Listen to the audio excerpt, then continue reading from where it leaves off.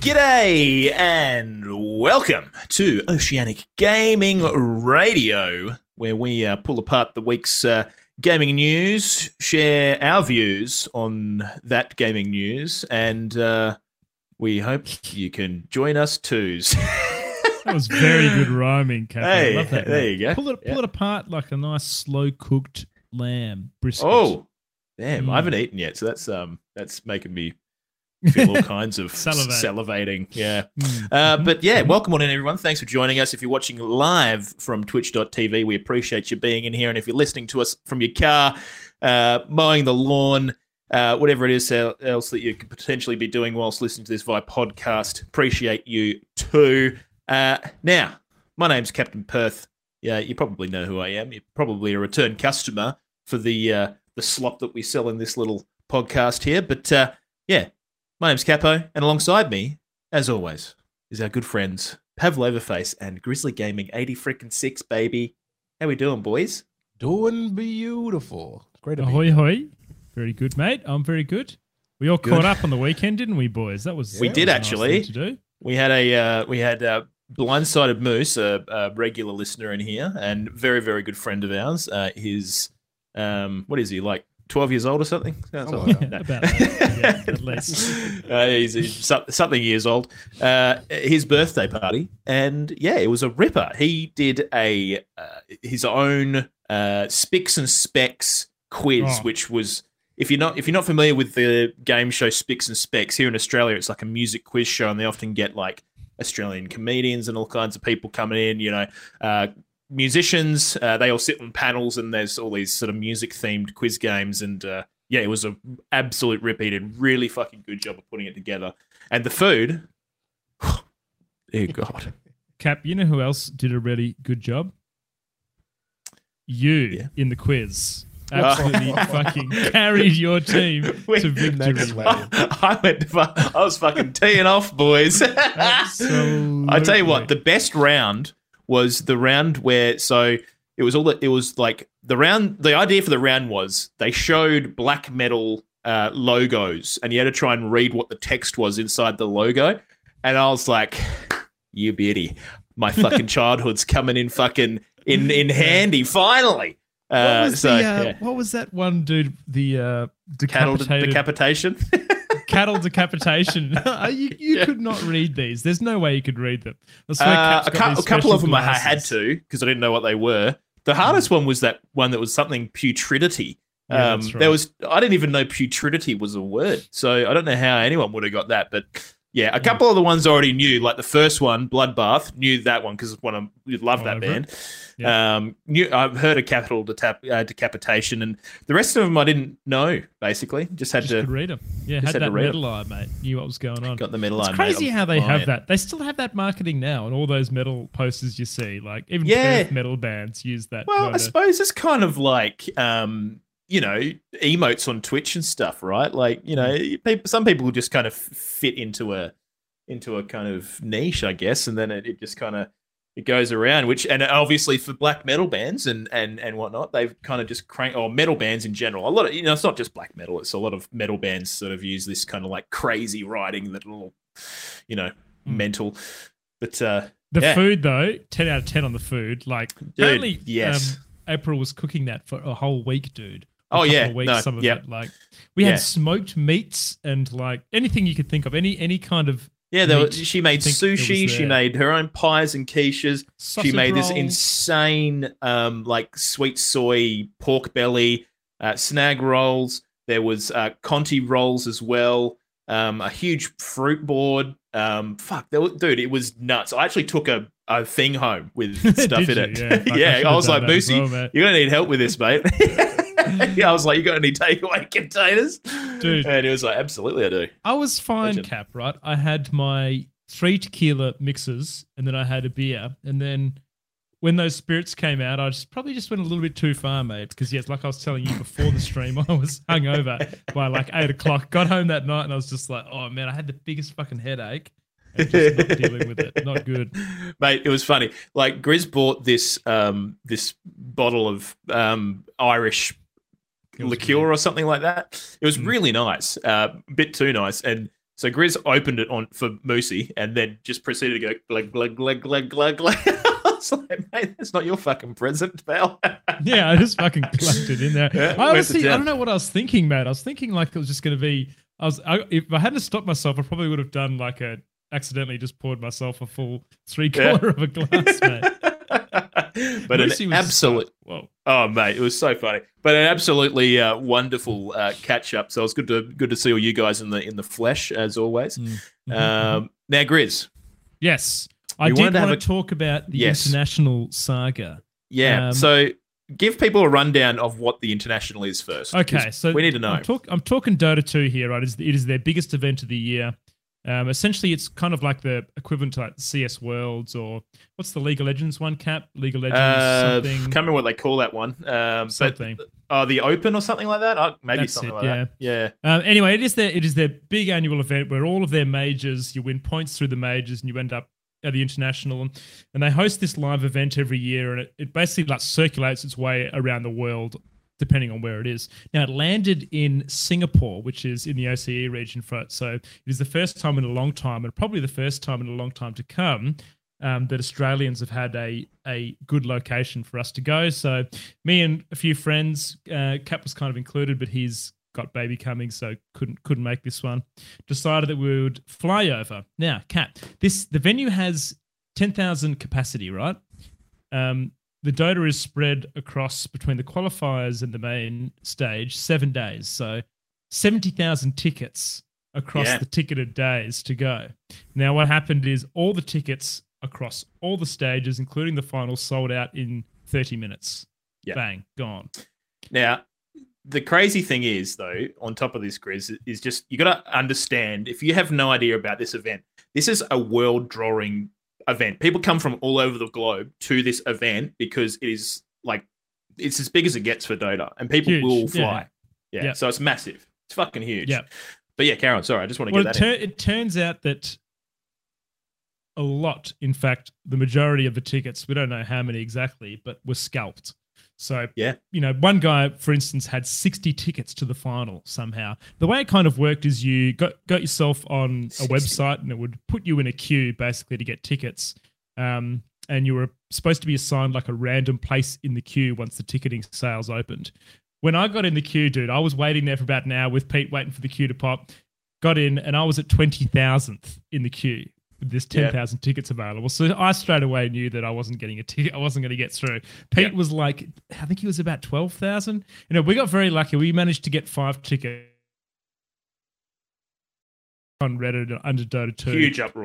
Huge uproar because all these people had accommodation booked, flights booked, whatever else, and going to this event and can't make it in. Dude, it fucking sucks. And the thing is, though, Grizz, now correct me if I'm wrong, the idea with these tickets is that you still need to show ID and the ticket that you purchased, the card you purchased the ticket on. So what are all these scalpers going to do with these tickets? I just don't get it. I don't know, man. That's the thing. Like, they're selling. So this guy that had 60 tickets, Cap, he was selling them for $1,000 a pop, which is double the price. And this website that you sold them from is like a scalping website, and it tells you how many people are buying tickets, and who knows whether to believe that, but I don't know. I mean, I must admit, right, if I really wanted to go to this, like, how else? I'm not going to get to go for another 5 years. What do you do, mate? Well, that's the thing. Like, I don't know what the solution is, because I feel like if there was an easy solution to scalpers, it would be done now. It wouldn't be an issue. But obviously, it's a bit more difficult than that because you don't know if people have the intention to go to somewhere. But it's just shit. It just sucks. Like, the actual people who watch and live and breathe this game can't. Yeah. Can't benefit from the fact that there's this sick event, especially think about, being this close to Australia. Like, it's going to be a lot of, potentially maybe the only time that people get a chance to go. I mean, when's the next time that we expect to see an Oceanic Dota it's be at least 5 years, at least 4 or 5 years, I'd say, but at least. So, absolutely sucks. Yeah. Mm. Yeah, he's just shit. But so that's a story there for you, Cap, which kind of sucks, but it kind of has I guess the good thing is I'm going to the international. Very luckily, we had one person get through, and the original intention was that we're all going to get through individually and buy our own tickets, and then we realized that holy shit, actually, we're not going to get tickets here. If one person gets in, just buy as many as you can, and then we can kind of share them out after that. So got pretty lucky, mate. Pretty lucky. Yeah. Well, I mean, as long as, you guys got in there, it's all good. But it's interesting because Sukai in chat saying that his mate was 8,000th in the queue and still didn't get tickets, but Pete was 12,000th. I think so. I need to confirm with him. Yeah. So his took ages to process too. I actually think he might have only just snaffled one. But Sukai, I know that the apparently the qualifying tickets sold first, and they were sold out within even less time, like 20 minutes kind of thing. Really? So, yeah, even sooner. So it's crazy. Just nuts, yeah. Nuts. Hopefully they can do something about it. I think like the only way that you're really going to combat it is because I don't believe they did a very good job of advertising that they were going to be checking cards and stuff. So maybe if they had let that information out earlier, maybe that would have deterred some scalpers because, I mean, how are you going to actively be able to sell those on? It's interesting. 60, I don't really know. 60 tickets, 60 times 500 is what, Cap? 60 times 500, that's like what, 3,000? 60 times 500. I think that's 3,000. 3,000. I think so. So this dude that bought 60 tickets blew 3,000. Imagine if he couldn't on-sell those. That's a well, I mean, he's not going to. Like, how is he, like, unless he can manage to transfer 60 different tickets. I don't know. They will sell. I'm telling you. Those scalp tickets will sell 100%. Yeah, but then no one can do anything with them when they get there. They're going to rock up and be like, well, show me the card you bought it on. You'd be like, here's my card. They'd be like, that's not the card. Well, it's the card I bought it off the scalper from. Yeah, you might be right, mate. Maybe they won't sell. I hope they don't sell, motherfuckers. If they don't sell, dude, then I'm going to be in this venue, be like me and Pete and Pandy, just us in also, there. correction, like, it was 30,000, not 3,000. $30,000, dude. Yeah, that's a lot of spondoolies. Yeah. That's like almost a house deposit for some people. Just nuts. See, Simo just reckons they will all sell. I reckon they will sell too, honestly. I think. Yeah, but I just don't understand. Like, so, like, you're going to buy these tickets that you literally can't use. Well, some people, it's worth taking the risk, I guess, for $800 to go and try to, I don't know. How's that worth? I don't understand how people can take that risk. It just makes no sense to me. Like, maybe you literally can't get in the venue because you don't have the card this dirty scalper used to get it to buy these tickets. It's just. It's just, I would hope that those people buying those scalped tickets do a bit of research to find out if they're going to be able to get in. And ticket scalping sucks. And I hope that, do you know what, Mo Grizz? Like, Ticketmaster, surely, like, this is what they do, man. Like, those tickets are going to sell regardless of. There's going to be something. There's going to be something. Well, this is the thing, though. Like, you're only supposed to be able to buy 5 tickets per person. And if you log, so they've got like all sorts. They've got like they're obviously getting multiple IPs to buy multiple tickets. Yeah, and they would have just had like 50 virtual machines logged in all at once, ready to go. Ran a script. It opens up a browser, goes into here. I'm surprised Barry didn't hook some fucking weird machine up to get us tickets. To be honest, well, you never know, mate. You might use some of his Bitcoin to flog him, but yeah. Anyways, well, look, that fucking sucks. But hopefully, in the future, we won't have to deal with this shit, and we'll live in this utopia free of ticket scalpers and other dirty crooks and scoundrels. But in the meantime, let's continue on with the rest of the show, Grizz. Now, before we do anything, as always, we want to thank our wonderful Patreons for continuing to support this little shindig of ours. You guys bloody rock. Thank you for financially, raising us up above the waves and that is financial distress when it comes to the podcasting industry. But anyways, Sukai, Moosey, Ho and Honey, Caging Run, Sergeant Paul, and our brand new Patreon, Lead DG. Thank you, guys. You guys freaking rock. Appreciate you. Thank you very much for paying towards Pab's PC upgrades. Yeah, legit. All this spondoolies, the big bucks that we're making in this, the triple figures shit is going straight to Pab's next huge build. It's going to be fully custom. It's going to be pineapple themed, I would assume. And cup holders. Cup holders, yeah. Yeah. It'd be like one of those things that you wear on your head that have the side. Yeah. You wear the whole computer on your head. That's where the liquid cooler is going to go through. Water cooler. Yeah, nice. Hell yeah. But yeah, so thanks again, guys. Really appreciate you. Now, look, if you guys want to, if you're thinking, shit, I'd love to give Pav and Grizz some fucking money, and we'd be going, hey, come on, bring it on. You can do so by jumping on Patreon and looking up for Oceanic Gaming Radio, and then just follow the prompts. It's pretty straightforward, pretty fucking easy. Now we've got a big show for you tonight. Lots of stuff on the menu, on the Restaurant de Café La Oceanic Gaming Radio.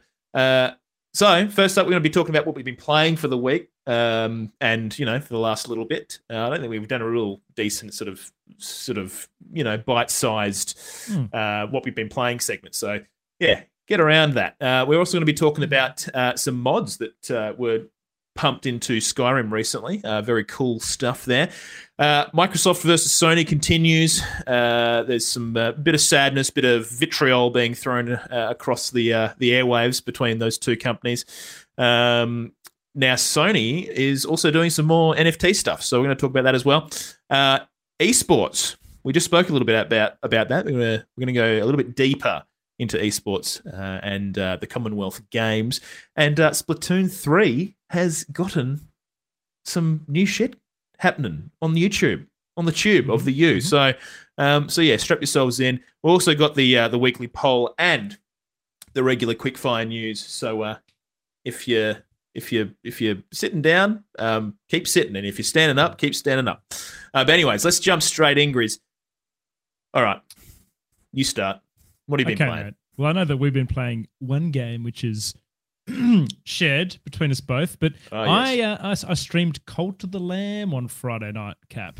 Yeah. Now, the new Devolver Digital release, which came out last week. Now we have sort of pumped it up a little bit in the podcast in recent episodes, because we've really, I feel like we were drawn to this, Grizz, not only because it's from Devolver Digital, our indie darlings that we love to support and caress in our sweet embrace, but Cult of the Lamb, it's it's kind of like a roguelite dungeon crawler with base building attached.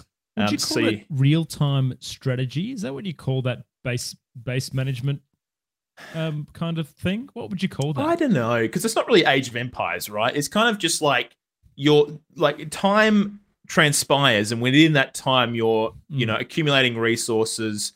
Your followers are doing things in real time, so you kind of as time goes on, things are transpiring, and you're using the stuff that's generated over that time, or things that have happened, to assess what you're going to do with your cult. But before we start, Grizz, let's just a quick breakdown of what the go is with the story. So basically, you play this lamb gets taken off to these big demigod kind of bishop looking things, and your character basically gets sacrificed in front of them because they believe that you're going to fulfill some prophecy that will basically undermine their efforts to enslave the denizens of the world. And just this cutesy little lamb, Cap. Just this cutesy little lamb, mate. Yeah, it's all done with this cutesy little graphic that a lot of Devolver style games are known for. Kind of, it's very what's it called, Grizz? Binding of Isaac-esque, right?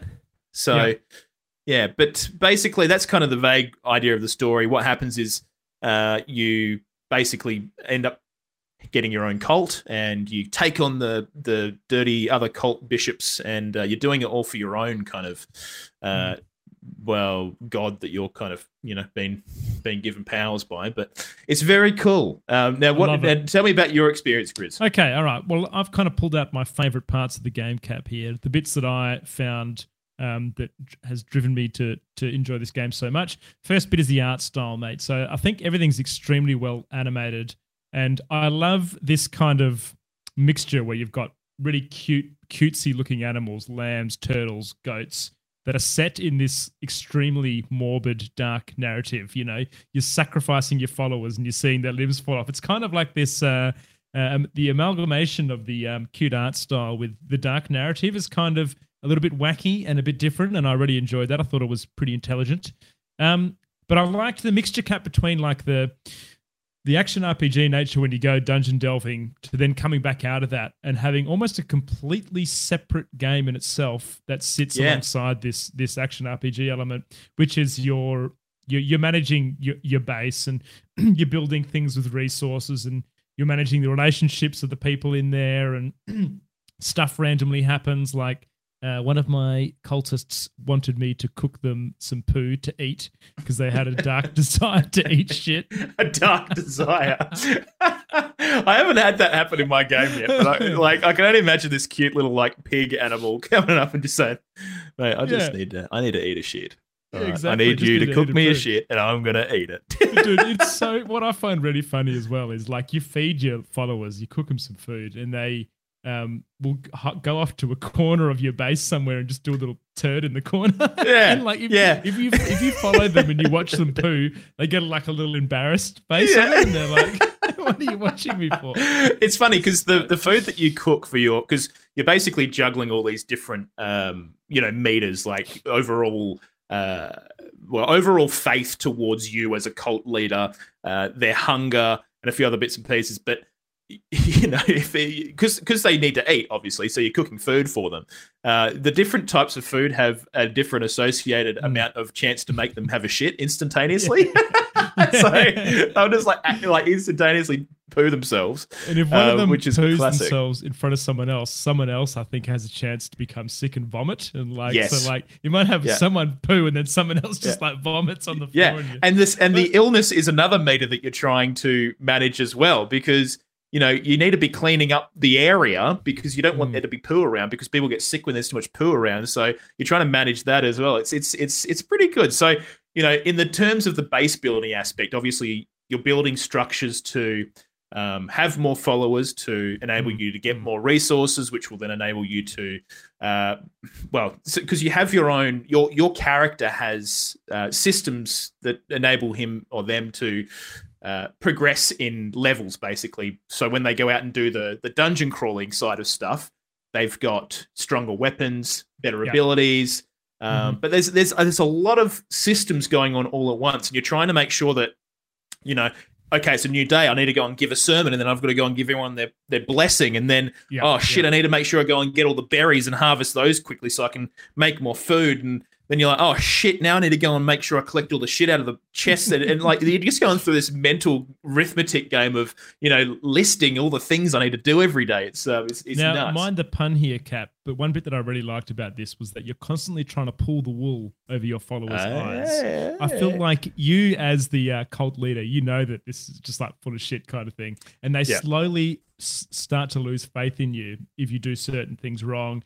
And I had one person in my cult who just was like a naysayer, and they were just like rebelling against me. And I was like, what do? You can like sacrifice them, or you can lock them up in the dungeon to like reform them. Or it's just like... That's what I did. So I haven't killed anyone yet. I've been trying to do like a pacifist run because I can't bring myself to do it, dude. That's too cute. Well, I've been naming all my little animal friends like puns on the type of animal they are. So like I had a rabbit who was called Rabbit, Ray. And then I had I had a porcupine who I called Paulkipine. Oh my and I had a hedgehog who I called Huge Hog, as in Hugh Grant kind of thing. But yeah, there was some baller fucking names. I can't remember the other ones I had. But yeah, very, very cool. But now, Grizz, obviously that's the kind of base building side of stuff, and there actually is kind of like a world map where you're going to different areas as the game opens up a little bit, and you get access to new kind of mini systems and mini games and stuff like that, which are useful. There's fishing and stuff involved, and also there's a dice game that you can play to kind of gamble. That I've found so far. But what do you think about the dungeon crawling stuff, Grizz? That's like bread and butter, I feel. Yeah, well, that's what, and in fact, this is one of my when we get to it, but one of my points for improvement is around the dungeon crawling aspect, because that's what is probably drawing me to this game.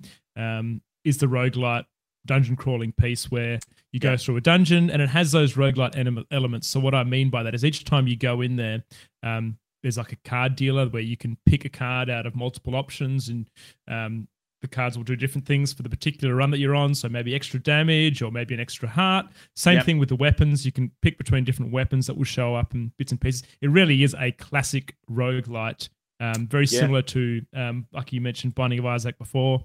Hades, pretty similar to Hades as well. And another one which is not as popular, but Undermine. So that, but it plays really nice on a controller. It feels really smooth and responsive. And I actually really like it better than Isaac Cap for one reason.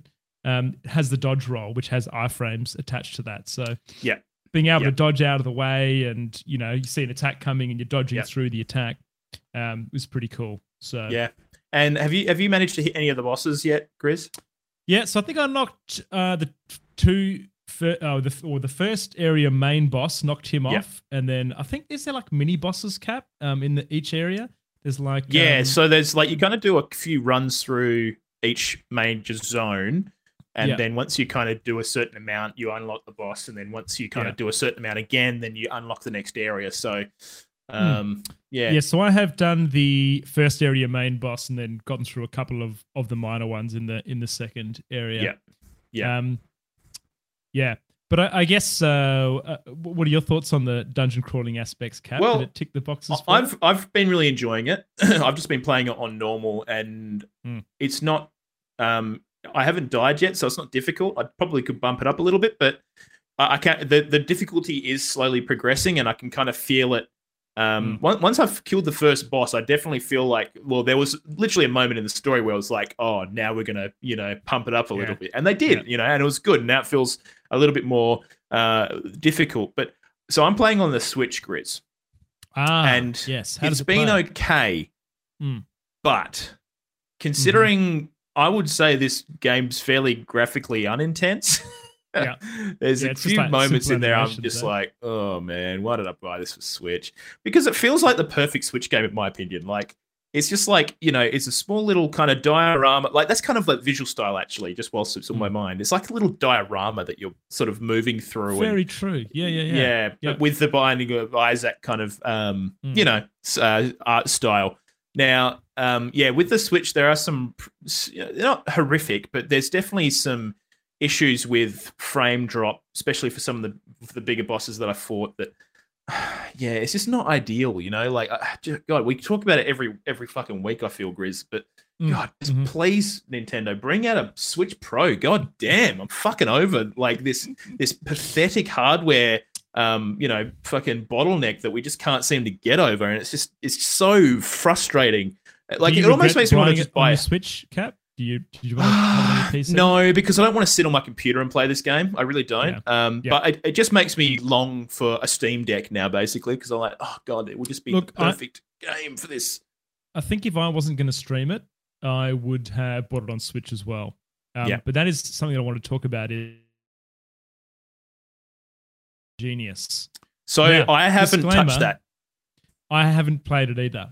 Because it was so popular, Cap, that it actually blew the servers up for the extension. Really? Yeah. So you can use it now. But the way it kind of works, man, is it has an overlay. You know how good the Dota 2 overlay is, Cap? There's quite a lot of information. You can click on things, interactable. So the one for Cult of the Lamb actually allows your viewers to select the skins that you've got available in your game, create their own characters, the colors, whatever they want. And they can pull them in.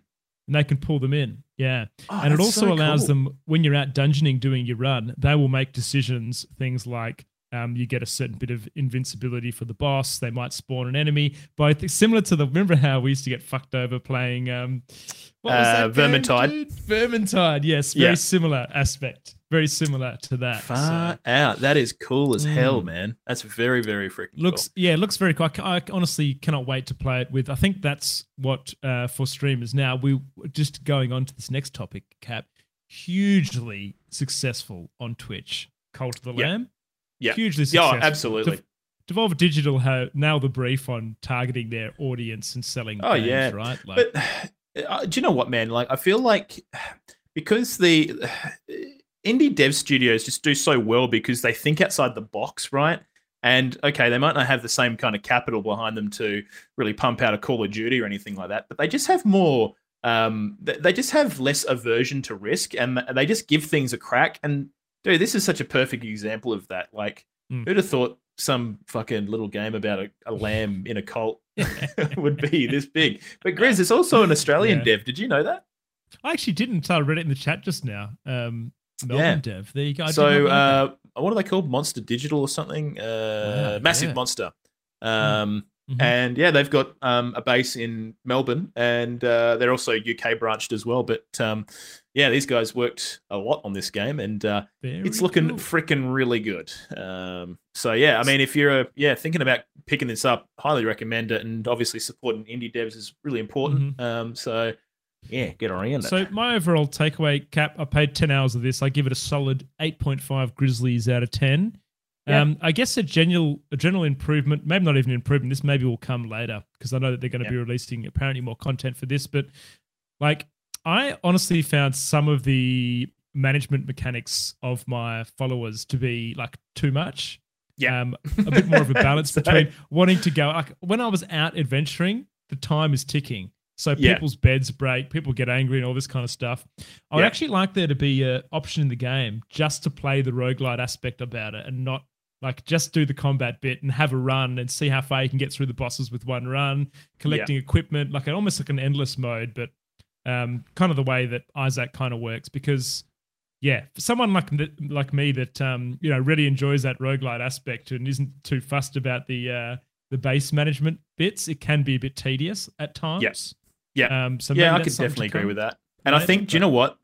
I can I think this is probably my gripe with it is I definitely feel like over time, it feels like the milestones between you achieving certain things with your base and you achieving certain things out in the roguelite thing are going to be, become bigger and bigger, which is fair. Like, that's how, progression kind of works. But I do feel like the base building stuff will certainly get to a point where it's like overly tedious.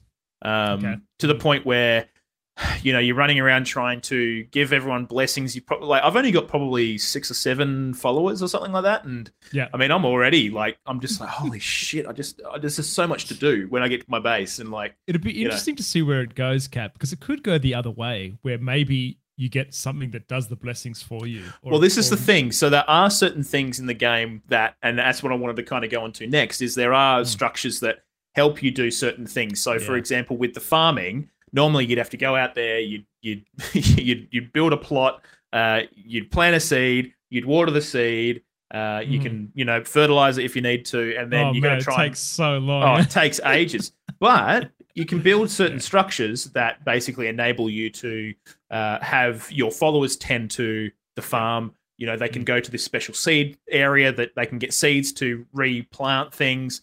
The only thing they don't seem to do, though, is, or maybe I just need to find something for them to put like berries into or whatever, but they don't pick the berries after they've grown, so I've got to go and do all that. Yeah. No, I don't think they do that. I couldn't get them to do that either.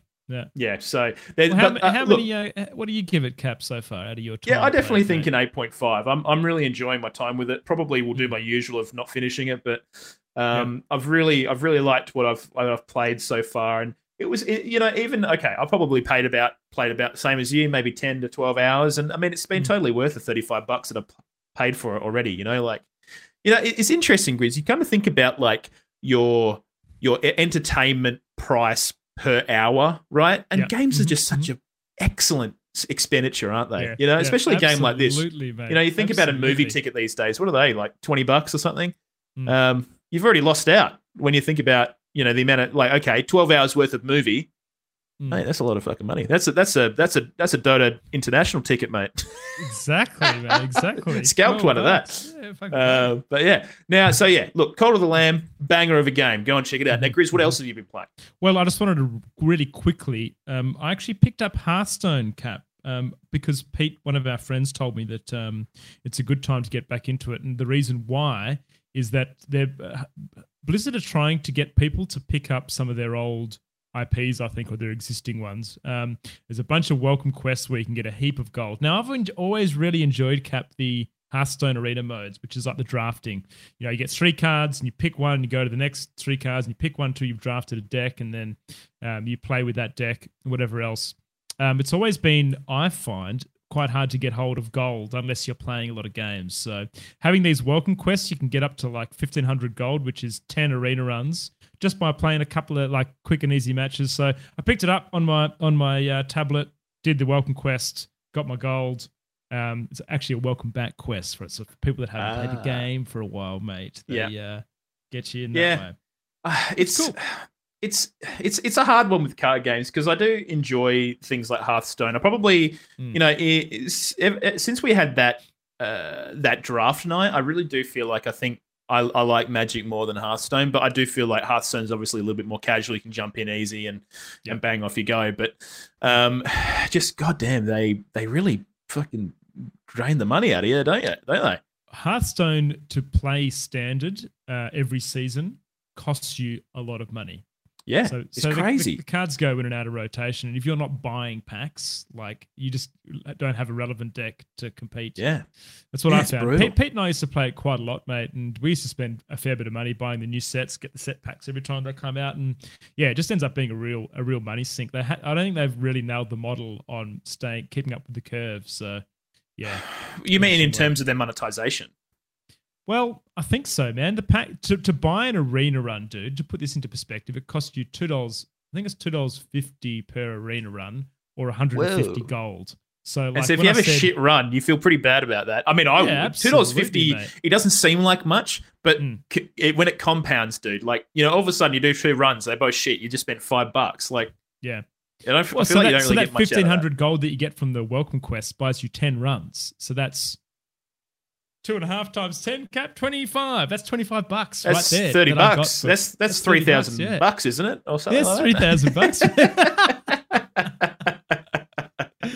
Yeah, I don't know, because it's interesting that we're talking about this, because I was kind of having a bit of a look about around the new Marvel Snap game. Now, we've spoken about this plenty of times. I'm not a Marvel fan, couldn't give less of a shit about it, frankly. But apparently, the Marvel Snap game is actually really good. It's pretty, you know, super casual. You can get in, you know, have a pretty rad game, and you can kind of get things done quite quickly. So it's really easy to fit a bunch of games in between things. Like if you're sitting in an appointment, you're in line at the supermarket, even, like, you probably got time to play a bit of Marvel Snap. But they basically had this issue where the monetization was like quite hectic, to the point where there was a massive backlash from the community, and they came back out and said, yo, like, you know, yeah, okay, it's pretty bad. We agree. And they refunded a bunch of currency. But I just feel like card games just... They are just inherently bad, aren't they? And I suppose maybe it comes down to the fact that a lot of these card games tend to get chucked on mobile phones and stuff. And then as a result, they just get pumped full of monetization. Monetization models on mobiles are still... but Grizz, nothing's ever going to change because we're the fucking minority. God damn it. We can complain as much as we want, but unfortunately people are still buying this shit. So the lines are blurry between mobile games, fucking console games, Switch games, tablet games these days too, Cap, you know? Diablo Immortal. Absolutely. But you know, and it's only going to get... We kind of even look at Xbox's move into cloud gaming, right? And how, again, dude, things are blurring, Grizz. You're going to be able to play a fucking next-gen console game on a Nokia 3315 soon, mate, because of cloud gaming.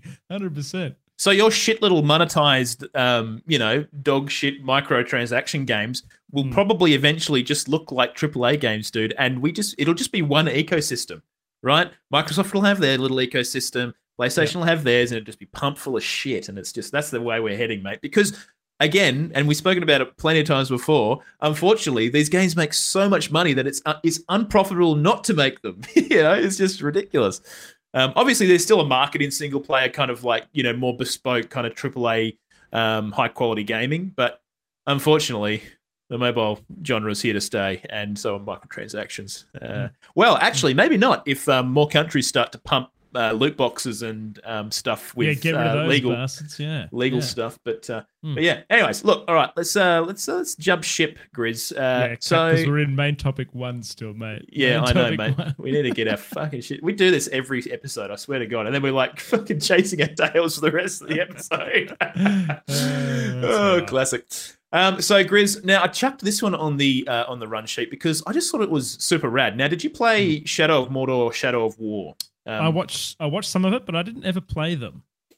Okay. So now those games were absolutely excellent. They kind of blended the early Assassin's Creed kind of style of combat with assassinations and all that kind of stuff within the confines of Mordor and the Lord of the Rings universe. You played this guy that was like half spirit, half man, and he basically had all these cool special moves that you could do crazy shit with. And, same kind of thing. You'd level your character up and you get new moves and you get better at this and get better at that. And, different takedowns, all that combat kind of shit. was very unique, though, wasn't it, in those games? It was, look, it definitely harkened to other kind of games in that kind of Assassin's Creed platformy kind of action game kind of thing. But it was very Lord of the Rings-ified, and it was I really enjoyed them. I thought they were really good games. Now, one of the cool things that these games had was the Nemesis system.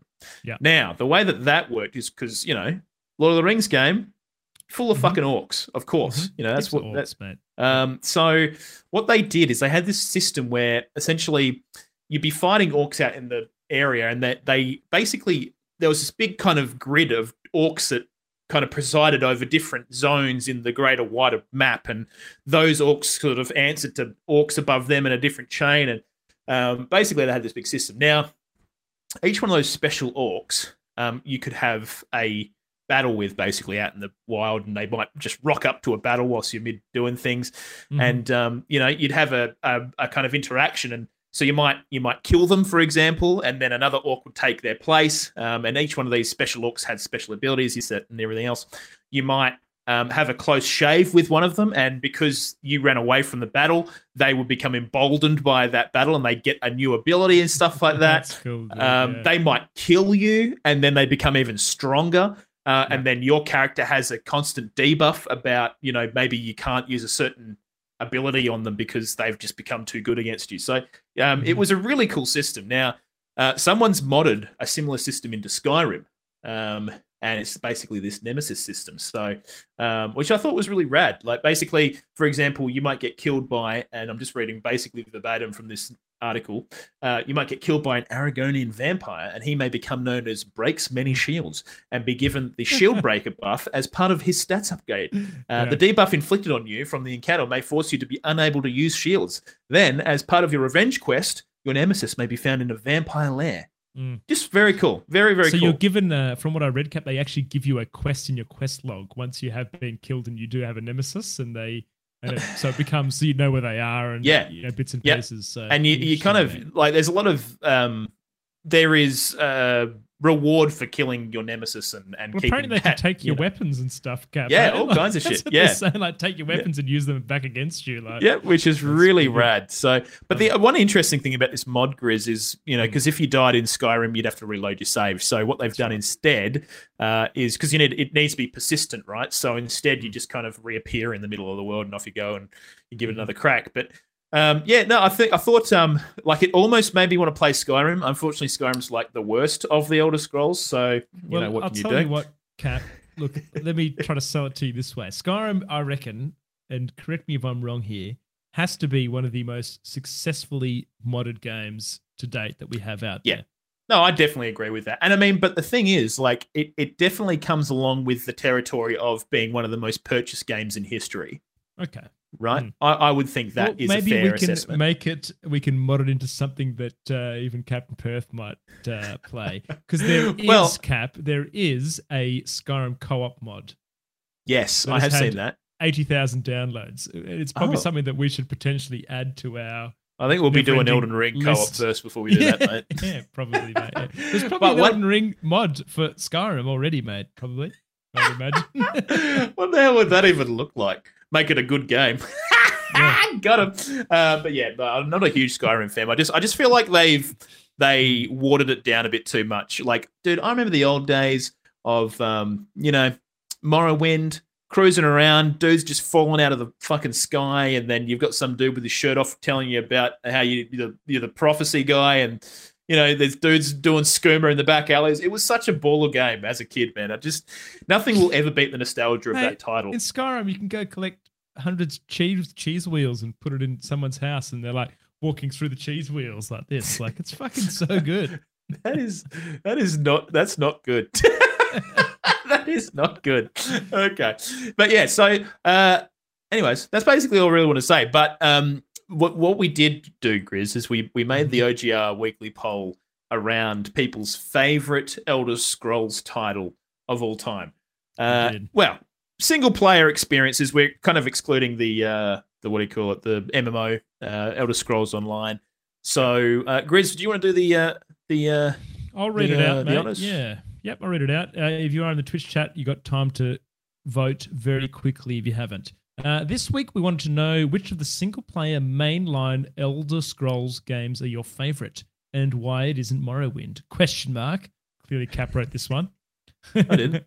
I think Pav wrote it. How about I give the options and then you give the results, Cap? So we had Skyrim, Oblivion, Morrowind, or Daggerfall or Arena. What the fuck is Daggerfall, dude? I don't know. Daggerfall is one of the earlier titles. So there's the more retro Elder Scrolls games, which were essentially just kind of like, they're kind of like almost Doomy in the sense of like graphical style, because you kind of had like 2D sprites in a 3D area. And you're kind of rocking around in there doing shit. Is it like a dungeon and you've got the walls either side of you and you're kind of like going down the dungeon and you see sort of, yeah. To be honest, never played them, but I have watched people on Twitch play through them. But yeah, I mean, from all accounts, pretty decent games, especially, fairly, groundbreaking for their particular time in history. But yes, anyways, we obviously had Skyrim, Oblivion, Morrowind, and Daggerfall. And Morrowind got 100% of the vote, which doesn't surprise me. No. No, all right. So we had Daggerfall and or Arena at 0%. So no one likes the retro stuff. No. Fair enough. Oblivion came in third at 19.2%.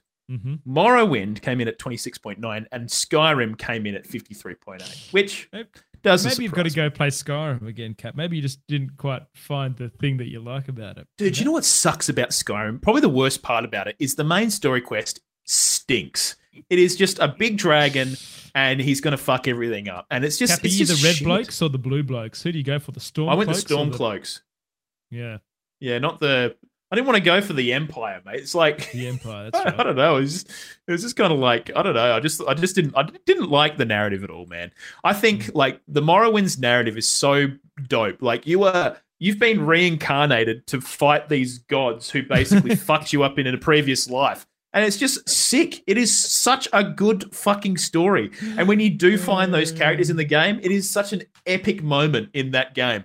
And then the final boss battle is another guy who got fucked up by these gods who's going to like usurp you. It's just so good. It's so good. And the only thing that sucks about that game is the big bat cliff racer enemies. You remember those guys? And they made that. I don't know. They all kind of mix into one, those games for me.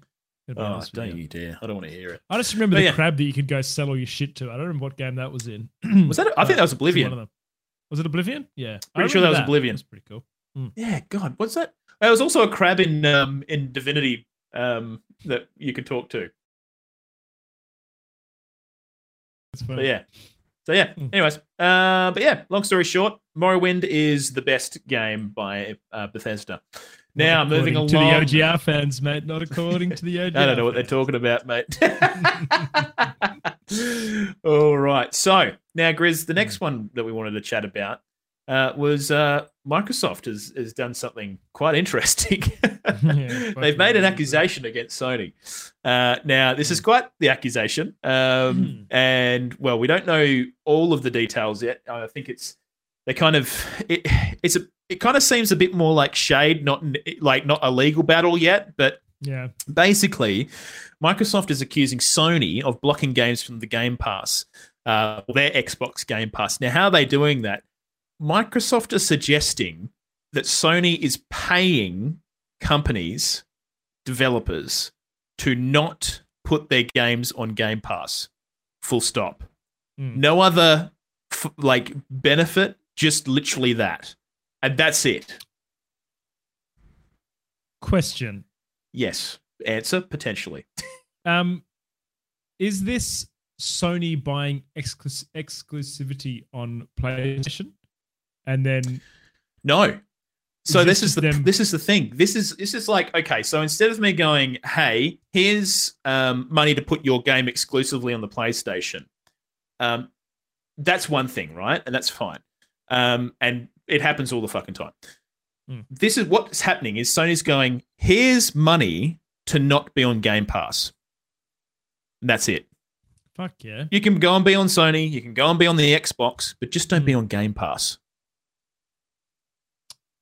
That's kind of weird. Also, isn't that illegal, Kat? Well, maybe is what I understand. I don't know an awful lot about like kind of corporate law, but I would have thought that this probably comes under anti-competitive behavior, depending on which country you're in. And I mean, the lines kind of aren't really well drawn because, I mean, these companies, persist in multiple different countries. But it is just a bizarre thing. Now, I don't know how I feel about it. It definitely just feels like Sony is not stoked with the whole idea of a Game Pass. And, I mean, they clearly don't want their own Game Pass because... No, they can't do it. They don't want... Well, monetarily, they've decided it's not worth their money. But it's interesting, right? Because Microsoft is such a bigger fish than Sony. Like, Sony has a huge net worth as well, but Microsoft is like big, like huge. So they just never be able to compete with something like Game Pass. And I mean, they're obviously willing to just funnel money into it without any real kind of reprise. But yeah. Down the bottom of that article, Cap, there's a couple of comments, and I've picked two of them out because I think they were the most liked / relevant replies. So I'm going to read them out to you here. Isn't this just more or less the usual exclusivity stuff, though? I'm sure Microsoft would love if we all went with everything was on Game Pass all the time without them needing to pay for it. But if Microsoft allows a developer to have their thing on Game Pass at release, shouldn't Sony be allowed to pay someone to have the game on only Sony platforms and maybe PC? Isn't it essentially the same thing? I would say it's not. It's absolutely not the same thing because you haven't paid for any exclusivity. You're paying to, and even then, like Game Pass isn't an exclusive thing either. Like, not always do games come out on Game Pass, but they're not elsewhere, right? So it's not the same thing. And I think there's a fair few comments about this particular story where, in my mind, console exclusivity, okay, you've paid a developer, and there's plenty of examples in real life for other industries where you pay for exclusivity rights, as long as there is that contractual agreement, whatever. But when it comes to this, it's not that, because you're paying someone to not do something, and you're not entering in an agreement with them and being like, don't do that, be with us instead. It's just saying don't do that. So you're stopping short. So someone's reply to that is that the difference is that Microsoft putting a game on the Game Pass isn't actively preventing the said game from appearing on a competing service or platform. Yeah, I'd agree with that. Dude, it's fucking interesting. And I wonder whether this will come out with, I wonder whether this is true or whether this is speculation, because I feel like we haven't got the facts on this yet. Well, this is the thing. We don't really know yet. And it seems like there's obviously rumblings and bits and pieces, but I mean, I can't imagine Microsoft saying this if it was unfounded, because they're like, okay, defamation is obviously a big thing, especially in the US. I just feel like they couldn't get away with it unless they had some pretty good idea that it's probably correct and they could get away with saying it. So I dare say it probably has happened. Now, obviously, this is pretty spicy, Grizz, and I think it's further spicened by the fact that there's been some sort of dung slinging ever since Microsoft went to go and buy Activision Blizzard. Now, a little while ago, all of this was preceded by basically Sony coming out and saying. So basically, what happened was Brazil. A lot of countries do this when big sales like this happen. Countries will generally sort of ask for other people, other companies in that particular industry to kind of comment on what's going on and if they need to be concerned or whatever. So Brazil put the word out, and Sony basically came out and said, "Yeah, this is shit. No one can ever compete with Call of Duty if it gets into Microsoft's hands. Fucking this, that, and everything else." Basically, shat on Game Pass and said, there will never be another Game Pass. Maybe for tens of years, or the whole idea of Game Pass is anti-competitive because no one else can kind of get away with doing this. But yeah, I think the interesting thing is obviously it's kind of like Sony and Microsoft. You see them on Twitter and stuff, kind of being like, "Great job, Microsoft! Great job on your new console. You're doing great. Good job on your new IP." Blah blah blah. And then they have this like corporate shit slinging going on in the background. I just find it so funny.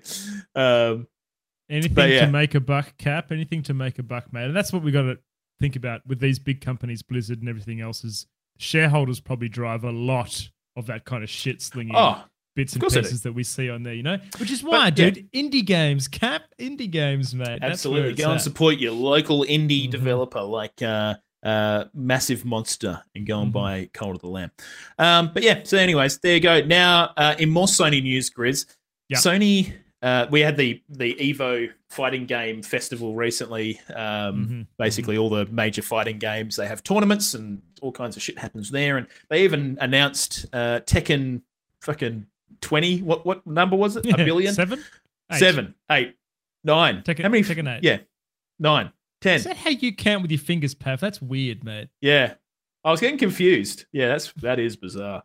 Yeah, that would be how many you're holding up right now. Pav's got the wrong. I don't know. That's an interesting thing, actually. Yeah, it's very difficult to give you an idea of what's going on podcasts, but Pav's using the wrong fingers to count. It doesn't make any sense. Anyways, so they do all kinds of stuff. It's a huge deal, right? So they have, Super Smash Brothers tournaments. They have all the Tekken. They do all the Street Fighter. And the best of the best come and play these games and fight for the championships. But what also happened here was that Sony started surveying gamers, asking them what NFTs they liked the look of.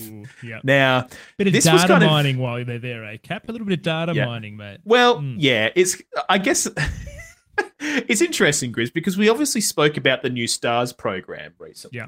And that's going to be their kind of way of providing kind of these collectible things that, anyone can kind of collect. They're not NFTs in any way, but they were very verbose about saying, hey, the Stars program is definitely not NFTs. Yeah. Not NFTs. They didn't say we're against NFTs or anything, but they were, it made the way that they responded to people wondering if it was NFTs, they were very verbose about them not. Now, they've got this survey coming out in Evo saying, hey, what NFTs do you like? You like the look of this Ken NFT? Yeah, what about Ryu? You like the look of that? So the exact survey, Cap, was which of the following NFT digital or notice this, Cap, verbiage very important here, NFT/digital collectibles would you be most interested in purchasing? Evo branded, favorite music artist, favorite eSports player or teams? Now, I thought that definition of having a slash there and saying digital collectibles was definitely data mining for this new PlayStation collectible thing. Could be. Yeah. And I mean, the thing is, though, Grizz, we've got to remember that obviously Sony is a bigger company than just gaming. They obviously have Sony Music. They have, entertainment IP. Have to stop short of gaming. Like and looking at the way that they kind of, the options they gave you, the PlayStation items, favorite game characters, favorite music artists, favorite esports teams, players, etc. Evo branded. So they kind of, I guess there's more than what meets the eye here. I think it might be kind of Sony larger trying to get the idea on what's going on here, but not great. I hope that most people, and do you know what the other thing that sucks, Grizz, is there's no I don't like NFTs option. Yeah. In this. It's you have to choose one. Tell us which one you want. Which I kind of feels like what is happening with NFTs anyway is like they're just being rammed down our fucking throats. They are, It is So no annoying. one's asking for them, Cap. People are No. buying their relevancy. We've said this before. NFTs. The people who want mate. them are the people who already have them and are like trying to perpetuate this ecosystem of NFTs because it benefits them because they've bought into this stupid like pyramid scheme bullshit thing. Now, and yeah, this is a little bit off topic, but I wanted to discuss it here. I didn't talk to you about this, Cap, but I was doing some researching on this today, right? NFTs. And this has somehow, dude, snuck under the radar with like fucking no one noticing. There is an official AFL NFT website called dude, I heard about this. AFL Mint, and it is literally green-lit by the CEO of the AFL, Gillian McLaughlin, and it was released in April 2022, and this is what they say. AFL Mint is the place to collect exclusive AFL items that showcase the iconic moments, spectacular highlights, and champion players of our great time digitally. Yeah. And I am absolutely flabbergasted. I mean, I was surprised when I turned on the AFL the other day, Cap, and it was crypto all over the signboards, and now they are green-lighting this fucking AFL Mint thing. I am honestly like, how, dude? How? It's crazy. Yeah, it blows my mind. I just don't really know what is going on. So for those at home, AFL is the Australian Football League, because you may very well not know what the fuck we're talking about. But yeah, they're providing like AFL branded NFTs, which, do you know what though, Grizz? I feel like NFT people just seem to have been able to market themselves to other corporations really effectively to the point where they've just been able to scungily make their way in. And, you know, because at first glance, like imagine the meeting, like it'd be like, yeah, we have this great new thing called NFTs and, you know, we can kind of generate exclusivity and we get to benefit the artists and all this other bullshit. And of course I don't give a shit about any of that. This is what they would have said, Cap, 100%, is trading cards for sporting teams used to be huge. I remember back in my day, I had NBA trading cards. I didn't even know who they were. I had like a Scottie Pippen card, and I had like the whole Heat team and stuff. And I feel like card collecting has gone downhill. I reckon they would have marketed it like, digital card collecting. That's what this is. And if you go to the website, that's what it's like. You get a physical pack that you open of NFTs for AFL player cards that have different rarities and stuff assigned to them. Yeah. God. And I mean, I feel like a lot of people, it's just probably boomers going, man, that's the new wave, isn't it? We got to catch this. We got to catch this wave, dude. Get the board out. We're going. But yeah. Anyways, look, fucking NFTs. I'm so sick of them. I hope they die in a horrible death, but they probably won't. They'll continue to live, and I'm sure that there'll be some kind of horrible lich kind of thing going on where they just resurrect themselves over and over again, and we'll have to find the phylactery and you know, put an end to this madness and this, you know, terrible fucking world we live in once and for all. But we'll get there eventually. Anyways, we're gonna end up with NFT Tarzos and NFT Magic cards soon, Cap, and all that kind of shit. Oh, dude, actually, it's kind of surprising that some of these card games haven't brought out NFT things. Like that seems like a real easy one. Like think about Hearthstone, right? Oh, I don't want to give them fucking ideas. I'm gonna do it anyway. Surely they just have like special backings for like, you know, cards, and only one person can own it. You know, and then you buy that shit on the fucking I don't know, what do they call it, OpenSea or some shit. I don't know. This could be our fucking way into millionaireism. True, I reckon. Sukai will buy a couple of them for sure. You know, he's that kind of guy. Now, Grizz, moving along, giving NFTs as little airtime as possible. Now, Grizz, have you ever played a Splatoon game? No. Short answer, no. Neither have I, Grizz. So let's go into depth about this game we've never played. Okay. Let's do it, man. Anyways, look, Splatoon 3 is coming to Switch. Now, I couldn't tell you when it's coming to Switch. Maybe, oh no, hang on. August, wait, no, that was August 10th as in it came out. So they've got an invitational tournament on the 5th of September. So I assume it's probably coming out after that. Did you skip a main topic, mate? I think you did. I? That's all right. Oh, yeah. Actually, no, hang on. Yeah, I did. Put that underneath. We'll put it next, mate. Let's talk about Splatoon. Yeah. I'm ready to splat. Let's splat. Yeah. Fuck eSports. No, I'm kidding. Esports is great. So yeah, look, I don't know when Splatoon 3 is coming. Lead GD is saying 9th of September. So that would make sense. So they've announced that they're going to be having this Splatoon 3 Invitational tournament that's running on the 5th. So I assume that it'll be like a kind of open beta before the actual game comes out. Bit of esports. There is a little esports scene behind Splatoon, isn't there, Cap? Yeah, dude. Like I think Splatoon had a really strong following, like very, very close-knit community. And yeah, I think I tell you what, man, really, really cool game in general. So for those at home who have never played a Splatoon game, don't know what we're talking about, basically the whole kind of art direction is kind of like these aquatic sea animal anthropological creature people. They're like squids and octopus people. I did not know that, Cap. I didn't know they were sea animals. Didn't you? I like the game more. Yeah, I didn't know that. Well, being a marine biologist, I can't believe you haven't got this on every single. That. Yeah. Okay. Well, there you go. But yeah. So, anyways, the whole idea of this game is it's kind of like a paintball game, but the main kind of game mode is you are in a kind of multiplayer, I think it's 4v4 environment, and you have a paintball gun or, various weapons that are kind of paintball themed, and you're trying to paint an entire map with your team and paint as much of the map as possible. You can obviously sort of fight one another and take each other out, and you respawn and come back to life, and you go back to painting everything until you kind of encounter one another again. You get special weapons and abilities and stuff that help you sort of perform this. Like, squid people can dive into your coloured that's right. paint and swim through the paint and regenerate your paint and stuff like that. So it's a really cool little game. And so obviously Splatoon 3 is coming out. It's obviously been popular enough to get a third iteration.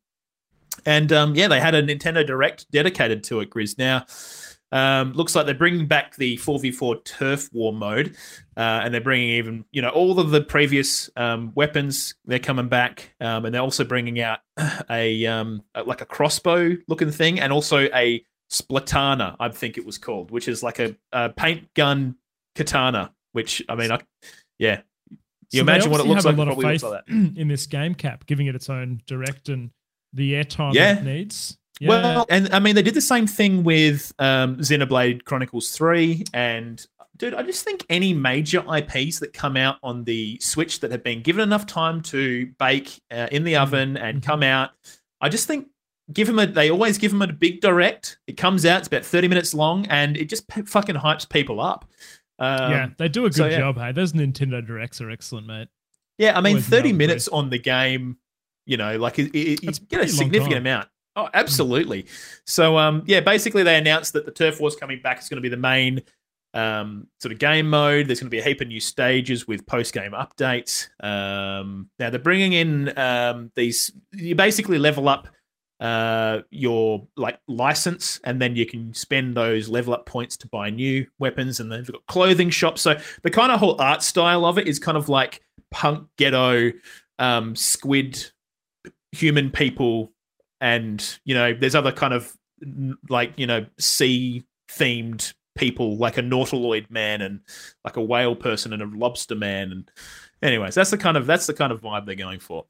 But yeah, they got all this cool shit coming in. I'm definitely thinking of picking this up, Grizz. It looks very fucking rad. They've got a co-op mode called Salmon Run, which kind of looks like a what do you call it? Horde mode kind of thing going on with bosses and stuff involved. They've got a storyline as well that's going to have, basically the way that Nintendo recommends that you kind of experience the game if you're a first timer, and you kind of. I'm going to do all the help I can get. Boomer hands these days, Cap, and haven't played the other ones. I'm the same, man. My reactions are not what they used to be, my friend. But yeah, so they've got that. They've got a photo mode that's coming out. So for all the kids out there, I wonder if you. And what else they got? Basically a lot of amiibo shit coming in. They've got a lot of DLC planned. Looks like, it's just going to be a big old... they've actually got a card game coming with it now, Grizz. Ooh, so they're giving it the Gwent treatment. A card game is being included in the game called Table Turf Battle, and will sport 150 cards. Everyone will be given a starter deck. You can play it at the Table Turf Battle Dojo in Splatsville. Dang, there's a lot of shit coming. Practice modes, all kinds of shit. So I reckon we should pick it up, Grizz. All right, mate, let's do it. It'll be the first shooter I've played in a long time, actually. Is it a shooter, Cap? You classify it as a shooter? Yeah, absolutely, dude. Yeah, it's like an over-the-shoulder third-person shooter, but yeah, it's a shooter. So yeah, but yeah, the direct was pretty in depth. I mean, obviously we've only kind of touched the surface, the tip of the iceberg, so to speak. But yeah, it looks like they're really going all in on this iteration of the Splatoon IP, and it looks pretty good. It'll be interesting as always to see how the Nintendo Switch handles, the oncoming swath of new IPs. Well, not new IPs, but new titles and increased graphical kind of intensity required to run these things. There was a couple of moments during the direct that I noticed some of the background characters were kind of moving at about a frame per second of about fucking 0.0. So yeah, dude. God, just again, Nintendo, if you're listening, Switch Pro, please. It's time. It's time. Stop ignoring my emails that I send you every week, Mr. Frickin' Miyazaki. All right, so get working, get cracking. Get on it, son. But yeah, so there you go. That's Splatoon 3. Now, Grizz, why don't you introduce the next topic? Yes, sir. All right, guys. So we hit a groundbreaking milestone here. We had, for the first time, I believe, in gaming history, had video games included in the Commonwealth Games. So it was definitely the first time, Cap. I believe. First time. There you go. So Mr. Track events, swimming races, boxing battles, and everything in between currently playing out in Birmingham for the Commonwealth Games. Birmingham. In a quiet room, illuminated by beams of several PCs, hosted an eSports section. Now, Cap, we had Rocket League, eFootball, and Dota 2, each supporting a women's and open category for those. Now, you know what's interesting about this, Cap, is I have this argument with one of my friends every time we get drunk about the fact that esports is a sport, and I'm saying esports is a sport, and he's trying to tell me, no, esports aren't sports, like there's no way. And then we'd get into this huge heated argument, and he always came down to it, well, it's not in the Olympics, or it's not in the Commonwealth Games. Well, you know what? Well, fuck now you. It is. Yeah, I messaged him straight away, and I was like, here you go, buddy. Just gave him the old, this is it, it's happening.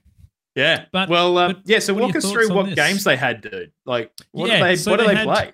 Okay, all right. So they have Rocket League, eFootball, and Dota 2. Now, I'm pretty interested in Dota 2, Cap, obviously, so we play a lot of that. So they actually had a women's Dota 2 squad go over. Unfortunately for the Aussies, we did extremely poorly in the esports, Cap. Bugger. We walked away with 2 bronze medals, both in the female Rocket League. The best team was actually from Thailand. Thailand teams did very well. But I actually found this very interesting about the Australian Dota 2 female team they sent in, Cap. They have this mid player, and her name is Pudding, and she is apparently off the charts, mate. Like, amazingly talented at Dota 2. Right? I'm surprised that she's not potentially picked up by a pro Dota team in the US or somewhere else. She went up against Anna from OG in a 1v1 mid. But for those of you who don't know, Anna is a pro player for OG a couple of years ago. Won the international, the highly people consider him to be one of the greatest Dota players that have ever existed. One of the greatest pro players of all time. And she outplayed him in the mid lane in a 1v1 comp. Whoa! And beat him in really? Legit? Yeah. Wow, holy shit. Yeah. It was at a PAX, it was a PAX event that he was kind of there as like a guest, and you could sign up to 1v1 him in the mid lane and beat him. So that's pretty nuts, dude. That's really cool. Pretty nuts. Pretty cool. Yeah. Now, Grizz, what I want to know is how do they select these players? Because, like, I have never heard of any of the people in the Dota squads ever. So, I mean, to me, I don't know. How do you flew under the radar a lot? And I'd actually be interested to speak to someone like Bo or someone from GZ around this, because, you know, having qualifiers and stuff for Rocket League teams and stuff, and we've got Australian esports teams with Rocket League teams, and not sending I don't know any of the players that are playing for these teams. So it's kind of like a little bit, I don't know, maybe this is just like a throwaway. Oh yeah, esports at the Commonwealth Games. Let's make a couple of teams. I don't quite know how this is formulated, and I can't find anything on it. In fact, the first time I found out there was esports in Commonwealth Games was randomly someone told me. There really isn't a heap of media on it. at all. Yeah. Cap. So yeah, there was bugger all, wasn't there? Do you know what I hate about this, Grizz? Is obviously they got sponsored by some stupid headset company, and every single photo is these people with their headsets around their neck, and it looks so fucking stupid. Yeah, right. Oh God, why do we keep doing it? Like they could have just done without that and been a part of. See, this is the other thing, Grizz. Is like your mates who don't think that esports and sports run in parallel. It's because of shit like this where we're gamers. Like it's just come on, like we just all we do is we push ourselves aside from the regular shit, which kind of sucks. But look, it's cool that it was there anyway. I think it's freaking rad, especially getting it on TV and stuff like that. And, but I'm very interested to find out how they selected players. I mean, I wish that was a thing that was floating around, but I couldn't find it. I definitely agree with you, Cap. I feel like this is a definite step in the right direction. And, in my mind, and we don't need to get into this conversation, but, the skill and talent that esports players at the highest level have, like if you go watch the CS Worlds or the Dota 2 International and the training and the talent, reaction speeds, everything else that these guys have is like next level. Yeah. An athlete. They are athletes, 100%. So to see this kind of represented at a mainstream, the Commonwealth Games, something like this, I think is definitely, it's good. Shine a little limelight on some people. Maybe they need to do a bit more research, Cap, and get the right teams on there. Maybe, I don't know. Yeah, look, I would have thought so. I don't know. So Sukai in the chat saying, from what he heard, the people they got to organise the whole thing had zero experience in esports, which wouldn't surprise me about the Commonwealth Games. But Grizz, now one thing that we had, what do we have? We had Rocket League, Dota, and what was the other one? Rocket League, Dota, and eFootball. What's eFootball, Cap? So what do you think from that list of games that they've got at the the first inaugural fucking Commonwealth Games, the basically the first kind of Olympic style event for esports. What do you think is missing from that list, Grizz? A shooter. Yeah. Counter-Strike. There's no shooter there. Yeah, Counter-Strike. Yeah. But and so my thinking is they just wanted to do family friendly stuff, which absolutely, mate. You know what? Like Fortnite would have been okay. Eliminated, mate. They're eliminated. They worked really hard to remove that killing people thing from Fortnite. Yeah, but I see where you're going there. They're trying to, and that stigma, unfortunately, is probably the reason why esports isn't more widely recognized as being acceptable in.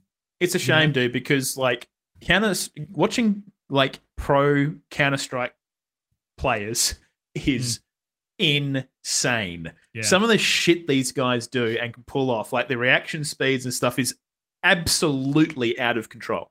So it's a shame that something like that can't be brought in. I know why they wouldn't, because they wouldn't want sort of violence to be sort of portrayed across the airways, whatever. But I mean, at the very least, Chris, best terrorist, Cap. Like, I don't know if it's actually that's a very fucking good point as well. Yeah, bit of a yikes. I suppose they could. Oh, man, if only they could reskin it somehow and just make it a little less on the nose, I guess. But yeah, anyways, I mean, punch or something. I don't know. Yeah. Just turn it into a paintball game like they done with Splatoon, mate. Dude, Splatoon. Get Splatoon in. Bang done. Splatoon in there. How easy, man. God. Okay. Nintendo, call us. We'll host it. Never played Splatoon in our lives. But yeah, anyways, regardless, Grizz, very, very cool that they put it together. Hopefully it only gets better in the future with, further iterations and, hopefully, well, if what Sukai said is true, hopefully some talent getting in there and really pumping it up. Hire some people in esports. If I can do it properly. Yeah. Yeah. Big shame. It's a shame that they didn't, but I mean, it doesn't surprise me with they would have just gone, we can. But yeah, of course. Yeah, actually, pal, you fucking probably do. Okay. Now, Grizz, that pretty much covers all of our main topics for the week, and we've done our weekly poll. So, what do we got left? We're just going to get stuck into our quickfire round. Quickfire, baby. Yeah, quick le fire. Now, bang, bang, bang. Actually, they wouldn't allow that at the Commonwealth Games, mate. But yeah, so anyways, let's jump straight in. So I'll begin, Grizz, and we'll do a bit of an oscillation. You know, I'll go first. I like the way we did this last time. I like that. Yeah, it sounds good. Yeah. So, Grizz, Subnautica devs are about to announce their next sci-fi IP/game with gameplay next week on the 23rd. Baby. Keen. What do you think we're going to get? Space? They've done the ocean. Well, they said sci-fi themed. I would have thought. I reckon they'll. This is what I reckon they'll do, because they will probably want to, merge IPs and have maybe a shared universe. I dare say, Grizzly. I reckon that it'll be some kind of maybe shooting game or maybe some kind of spacefaring game or something. But I think it'll be tied to the Subnautica universe because, they've got some pretty interesting stuff. They got like this kind of corporate greed narrative going on and, corporations kind of not doing the right thing by their employees and putting them in the shit. And is that right? Okay. Well, that's kind of what the storyline of Below Zero and stuff is kind of got elements of that going on. Obviously, there's stuff going on with big crazy looking sea animals, but that's part of the narrative. So yeah, looks pretty exciting. Pretty keen to get my eyes on whatever the heck that is. Grizzly, what about you? Oh mate, like those games, mate, are just absolute gems of games. I love the ocean, but they made a horror game out of a game that wasn't necessarily a horror game. Yeah. Being down in the depths with not much oxygen and having all those different animals, hear them, dude, just great. So yeah, I can't wait to see what they do with the next one. Hoping for it to be in a similar vein. So maybe we see something. I don't know, Cap. Imagine being in the jungle instead. But same thing. Potentially. Because they did have some Space jungle. Space jungle, yeah. Land on a different planet. Yeah, something like that would be cool. Yeah. We'll see. Well, we'll know what's the 23rd. Hang on. That is next Tuesday, not the one coming, i.e. tomorrow. Or when you listen to this might be a bit different. But yeah, so the 23rd of August. So yeah, anyways, next topic, Grizz, what we got? Okay, I'm not going to lie here, Cap. I actually don't know what this means, but I'll read it out and maybe you can explain it. So Steam has added an add to library button without needing to start the installation process. Yeah. At long last. I thought they already had an add non-Steam game thing where you could add games to your library. No, so like when you buy a game, it automatically begins the installation process once you add it to your library. Does it? Right? Yeah. Huh. Whereas on PlayStation, like you can click the add to library button rather than the download button once you buy something. So it gives you that opportunity basically. So right. Okay.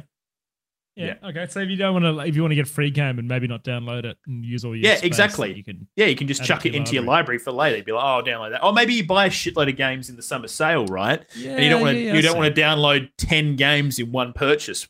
You know what I'm saying? So you can add them all to your library. Bang, you're done. That's pretty clever. So, pretty cool. All right, next one, Grizz. Hogwarts Legacy, the Hogwarts sort of Harry Potter single-player, RPG game that's coming out.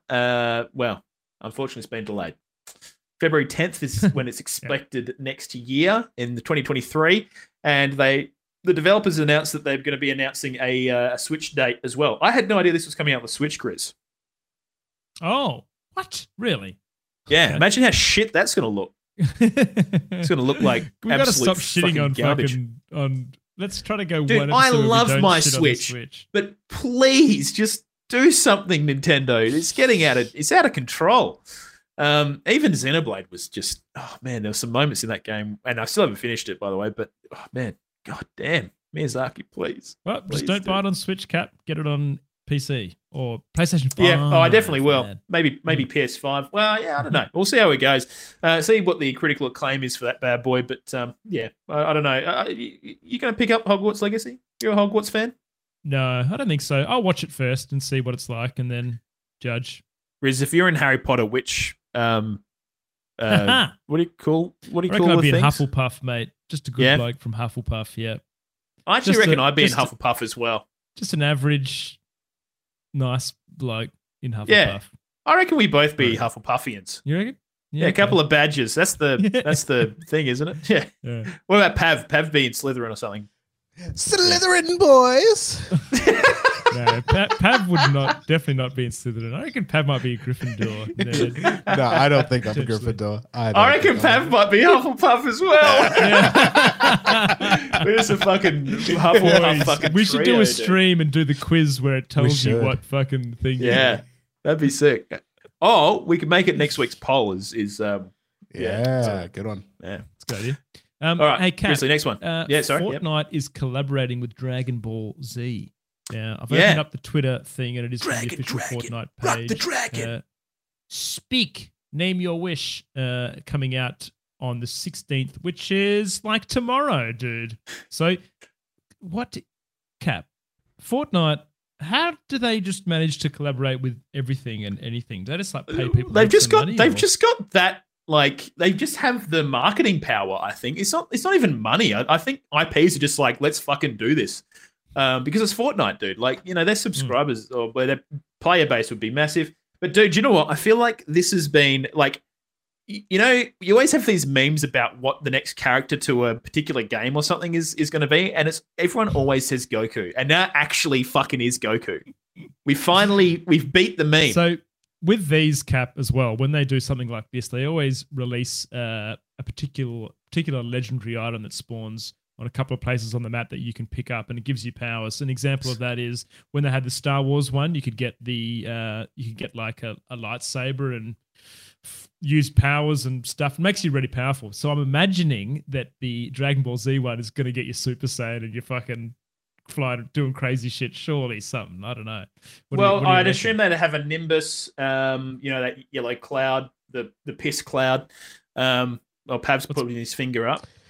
It very much looks like you collect the Dragon Balls and put them together and summon the dragon. That's what the promo art looks like, at least. Fuck, that's pretty fucking baller. Yeah, and then what do you do with? You actually get a wish, like Tim Sweeney, the CEO from fucking Epic Games, comes to your house. Is like, what can I get you, young man? Pixel Ninetail says, chuck on a spirit bomb at Tilted Towers with the boys. Yeah, fuck yeah. Fucking Kamehameha through fucking Tomato Lake or whatever it's called. Tomato Town, that's the one. Is that still there? Yeah. I don't know, man. They've lost so much shit. Probably got blown up by a meteor or some shit that was in season 9.6 or some shit. Who knows? That map has changed more than my socks. But yeah, all right, cool. Very cool, Grizz. Dragon Ball Z. Yeah. And now, Grizz, have you heard about Metal Slug Tactics? Do you ever play Metal Slug? No. Yes, I fucking love Metal Slug. This is the first time I'm reading this. Yeah, so Metal Slug Tactics was basically... Game. Yeah, oh, dude, absolutely. But so the Metal Slug franchise is getting another lease on life because there hasn't been one for a while. But they're getting a tactics game. So that's kind of like Final Fantasy Tactics for the DS and stuff like that. Okay. So looks pretty cool. I'm definitely keen to give it a crack. It's coming in 2023, Grizz. So you can put it on your wish list. Get excited about that. And that's the story. That's the story, mate. Morning Glory. Cap, Multiverse smashes 10 million player milestone in just 3 weeks. That's pretty big, dude. Yeah. It's pretty large. A lot of players, man. We still need to give it a crack. Free-to-play game. I had a look at it, dude, and I don't know, man. The animations are like fucking flipboards. Bit janky. Yeah. Have you seen that? Yeah, a bit floaty and just weird. Yeah. It looks free. It is. Yeah. Yeah, it looks free. It looks it. Yeah. No, I can't. I definitely understand where you're getting at with that comment. But yeah, it looks and too feels like that. Now, a game that isn't free, Grizz, and you'll likely be paying full price for, is the new SpongeBob game that was announced, the Cosmic Shake, which is penned to be a spiritual successor to Battle for Bikini Bottom, which was a massive cult hit. And obviously got, the Battle for Bikini Bottom Rehydrated remaster. That was really massive on Twitch. And, there's guys that speedrun that game and it's really popular. So, yeah. So, brand new platforming game with SpongeBob kind of in the same vein. So, yeah. Sick. Very freaking cool. There you go. I'll have to check that out. Over 99% of Netflix subscribers aren't playing its mobile games. Yeah, I read that, dude. I just thought it was so funny.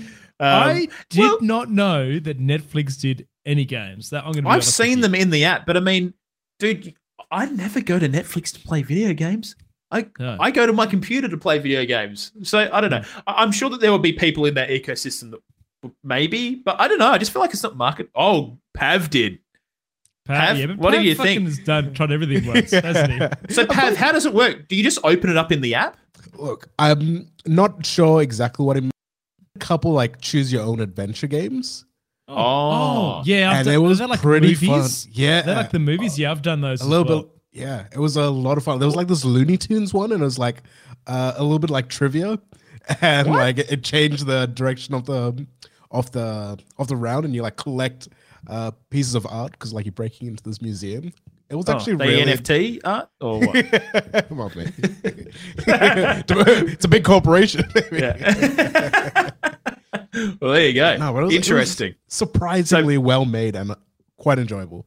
It doesn't surprise me. Netflix has a lot of money, right? So I can imagine they probably have a decent development studio there. But yeah, Pav is one of the 1%. Congratulations, Pav. Well done, mate. All right. Grizz, GTA 5 and Elden Ring seen listed on the Microsoft Cloud Gaming beta website, which kicked up quite a stir. Now, I'm going to take up the next quickfire as well, Grizz, because it's kind of the same story. But yeah, so basically everyone shat their pants because they thought, holy shit, GTA 5 and fucking Elden Ring, they're coming to Game Pass. Oh my God. Is that what happened? Yeah, so that was... Huh? Yeah, we said that. Didn't we say that Elden Ring was coming to Game Pass last week? Was it something? No, we didn't. No?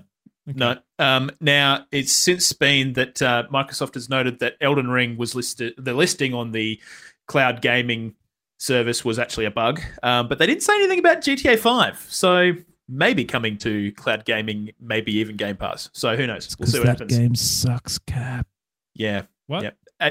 Our now for everyone who's listening, our GTA 5 episode that we did a bit of a deep dive into GTA 5 is our least listened to podcast episode of all time. Yeah. So I guess we're not talking about it again. Nah, can fuck off. Yeah. So anyways, now Grizz, do you want to go through the last one? Yep. ! Elden Ring in your Twitch chat because we're talking about Elden Ring, baby. Yeah. New patch notes, Cap 1.06 Elden Ring patch notes have dropped. I haven't read through these. What happened? There's a few balance changes, Cap.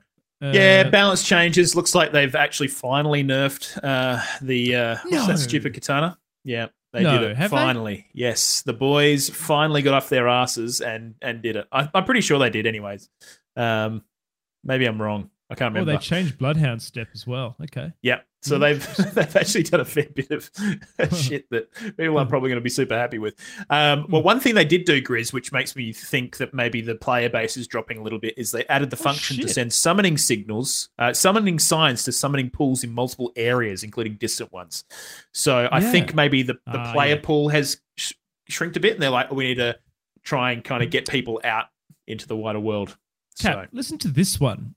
This is an interesting one and reasonably, I don't know, increased rolling distance when player has a light equip load. Yes, and there's actually some YouTube videos of people comparing them, and you basically over about 5 or 6 rolls, you get an extra roll now over that distance, if that makes sense. Okay. So it's not huge, but it's it's there. So yeah. Anyways, changes to Elden Ring, bunch of bug fixes as well, but. Grizz, that basically ends our episode.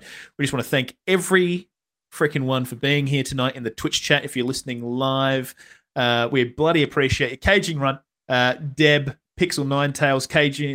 Sorry, I already said Caging Runt. I'm going to say it twice. Didn't even deserve once, frankly. No. Kamikaze Cracker and a bunch of other legends. Bloody appreciate you being in here and chatting shit in the Twitch chat. And if you want to do that too, come and join us every Monday from 7 p.m.